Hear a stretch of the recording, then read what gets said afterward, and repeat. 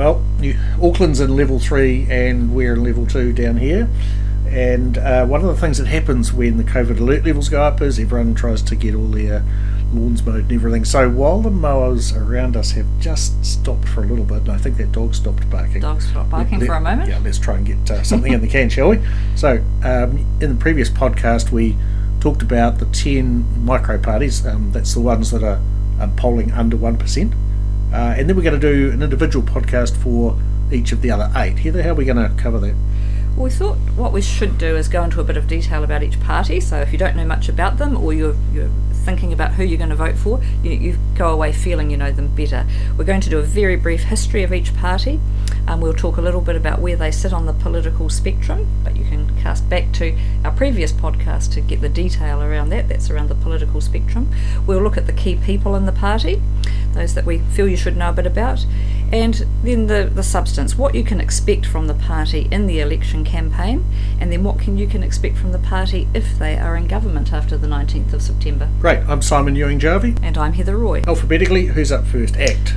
Yes, we thought we should be fair about this and do parties in alphabetical order, so ACT New Zealand is the first party. And their slogan for this election is Change Your Future, Party Vote Act. Quite a number of the parties seem to be talking about the future of this election. 2 or 3, yeah. Okay, and what's the history of them? Well, ACT was formed in 1994, and really it's a party that came into being because of MMP.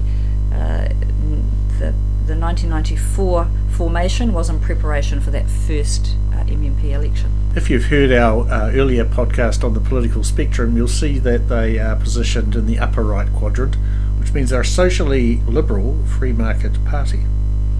Correct. Who's the key people?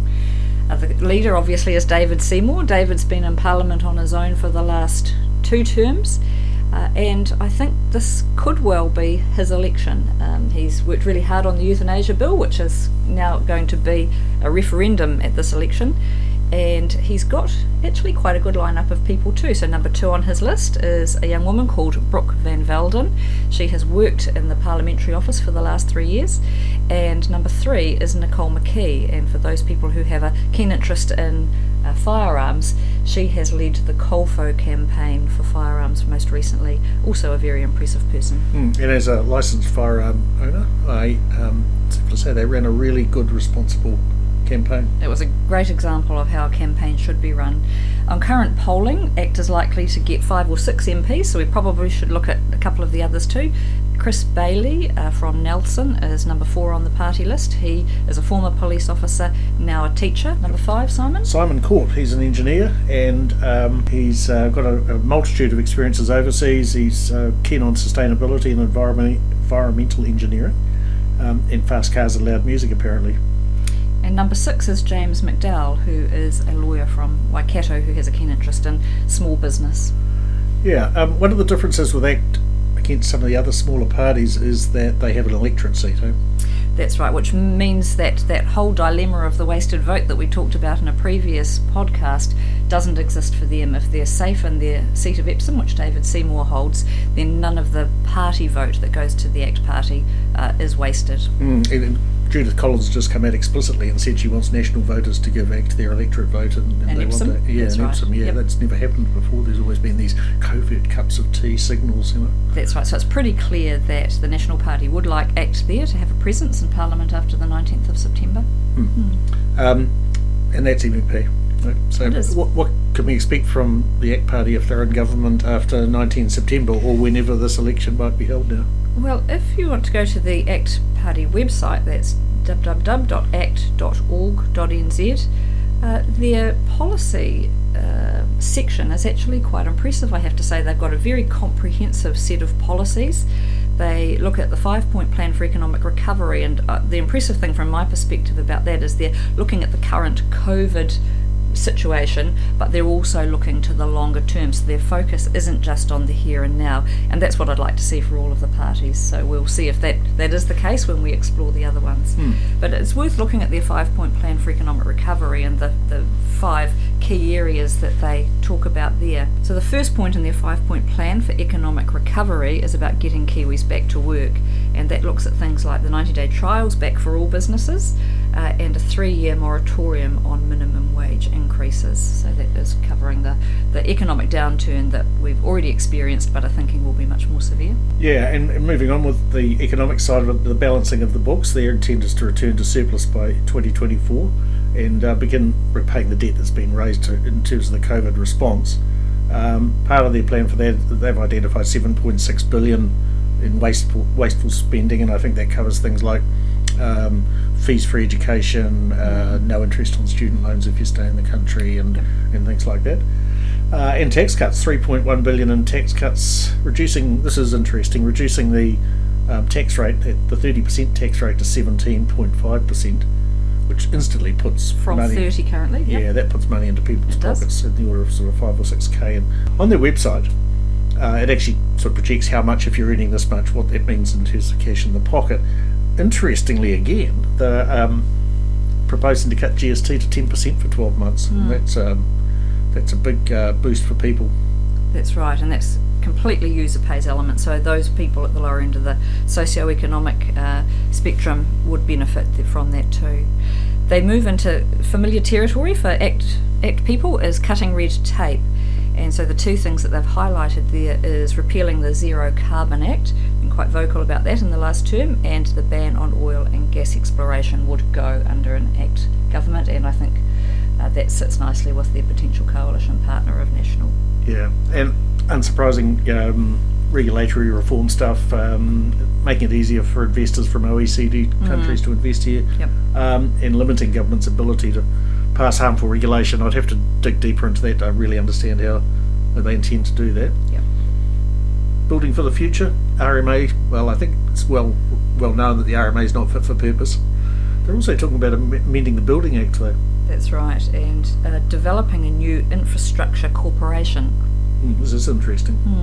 That would put an end, as they say, to politically motivated infrastructure building. There wouldn't have been so many announcements in the last few weeks. That's right. And then the last point, the fifth point in this economic recovery plan, is protecting public health, and that really is focusing on the COVID situation, but from a health perspective, which is good to see. Yeah. So doubling customs funding at the border temporarily so that they can get it open quicker, and setting up a national public health service to regard to epidemic responses. We've long talked about a national security agency which would look at these sorts of things, so maybe that fits within that model. That's right. PPE expansion, given the moving back into alert levels again, that's an important area, and adding a human health aspect to the border provisions. Great. What's next? I think there's other things that people who have traditionally been attracted to ACT for are also there in their very thorough policy document. There's some talk about the small to medium businesses, there's provisional tax options there, for example. They also delve into the welfare space, as they traditionally have, and some interesting law and order provisions as well. One of the things that ACT has talked about but have got much more of a focus on this election, arms legislation. Do you want to cover that off, Simon? Yeah, and it's no coincidence that Nicole McKee is number 3 on the list. I think when they're openly planning to repeal, if they're in government, plan the new legislation that was recently passed, the Arms Legislation Act, which has a whole lot of problems in it from the perspective of licensed firearms owners. They're talking about a new Arms Act as well as repealing that piece of legislation, and no register of firearms, putting the responsibility back on simplifying the categories of weapons and hitting gangs hard. It's a pretty high threshold they provided in the policy, but basically if the police have a legitimate search warrant, and when they go there they find A, gang member or associate who's on their register, and B, they've got criminal activity like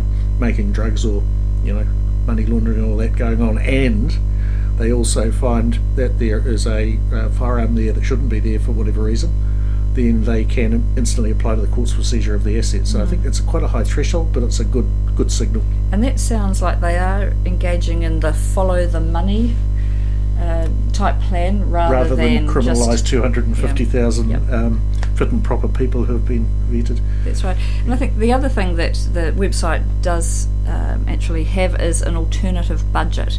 I like it when parties do alternative budgets. It means that they've actually thought long and hard about how they will spend taxpayer money looking to the future. This is 31 pages long. It is really thorough, goes all through their policy initiatives. They've costed them all out. And this document's called Unleashing Our Potential. The other thing I'm really pleased to see is that this has been peer reviewed by economists. So it's not just let's pull some figures out of the air and attach them. They really have done a very thorough job of putting together this alternative budget.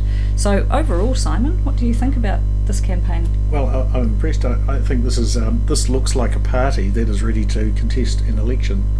And perhaps to be part of a government. Absolutely. They look like a potential government partner. It's well thought through and costed and checked and good on them. I mean, this is the best we've seen ACT produce probably since 2008. People are saying that they're in the best shape they have been for last 17 years, and I tend to agree. Yep. All of that's available on the website. It's a very slick-looking website. It's been upgraded recently, I think. Very easy to navigate, so the information's all there and easy to find. And they're on the road. Well, they were on the road. That's right. They're in a bus. I'm not sure what lockdown means for that. Well, if they're out of Auckland, probably they'll be okay until things change. But I was just thinking about the delicious coincidence of the New Zealand First bus and the ACT bus meeting in the high street of a town in Winston, and David Seymour getting out with their cheeks twitching and their hands going to the side. Okay. That's probably enough from us today. You can find all about TorquePoint, TORQUE, point.co.nz, and you can send in questions through the contacts page there. We're on Twitter, we're on LinkedIn, Facebook, YouTube, and look forward to hearing from you. Thanks for tuning in. I'm Simon Ewing-Jarvie. And I'm Heather Roy. Thanks for joining us on this VoterTorque podcast, and we'll talk to you soon.